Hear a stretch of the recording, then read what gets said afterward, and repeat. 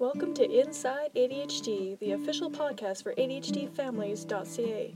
This podcast provides parents with current research about ADHD and strategies for helping their children. You can also check out this podcast in blog form at our website.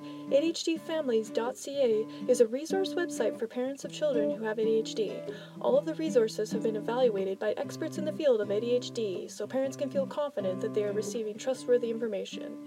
Visit ADHDfamilies.ca and follow us on Twitter. Parents often ask me for strategies to help their children with emotional regulation. One of the best strategies that I can suggest is to develop and model your own emotional regulation strategies and encourage supportive conversations about emotions among all family members. Parents play a very important role in teaching their children how to express their emotions, respond to others' emotions, and manage their emotions in different situations. As adults, we may take for granted how influential our own behavior is on children, but it is important to understand that it starts with us. If you've ever been a passenger on an airplane, you've likely heard the flight attendant's speech about what to do in an emergency. If the cabin air pressure decreases and the oxygen masks are deployed, we are supposed to put our own oxygen mask on first and then assist our child. However, this doesn't feel intuitive to most parents, because when they see their child in trouble, they want to immediately help them. But if you fail to put your own mask on first, you may not have the strength or ability to help your child. This also stands true for helping children develop their abilities to deal with tough emotions. Research has shown that children imitate and internalize ways of managing their emotions by observing their parents and other important adults in their lives. Children learn to gauge how to express emotion and whether their emotions are valid by how adults respond when they are upset, frustrated, or sad. Studies have found that unsupportive reactions to children's negative emotions were associated with poor emotional regulation. Additionally, studies have shown that when parents work with their child to use helpful coping strategies, like distraction or changing their perspective about the situation, the child expressed less anger and sadness.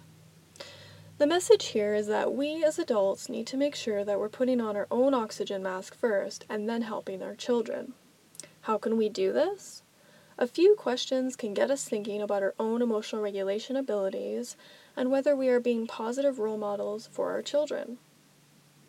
Do you have a habit of dismissing emotions or accepting and validating them?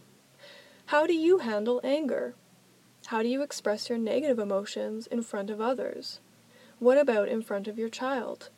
Are you able to follow the axiom, use your words, in the same way you expect from your child? Are you able to notice when you're becoming upset and use a strategy to avoid going completely over the emotional edge? What creative ideas can you come up with in the moment to help your child think differently about an upsetting situation? Consider the overall messages you want to teach your child about expressing emotions, understanding emotions in others, and managing emotions in stressful situations.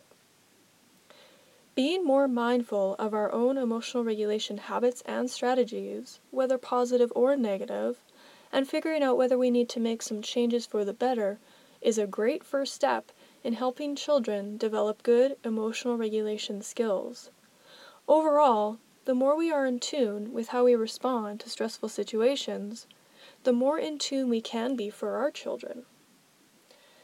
Talking about and learning strategies together can also be a good way to increase communication and positivity in family relationships. If you are looking for a way to facilitate these conversations with your child, Can Learn Society provides a 5-week self-regulation group for kids and their parents to learn ways to identify emotions, deal with intense emotions, and problem solve in tricky situations. Registration is now open. Visit canlearnsociety.ca for more details.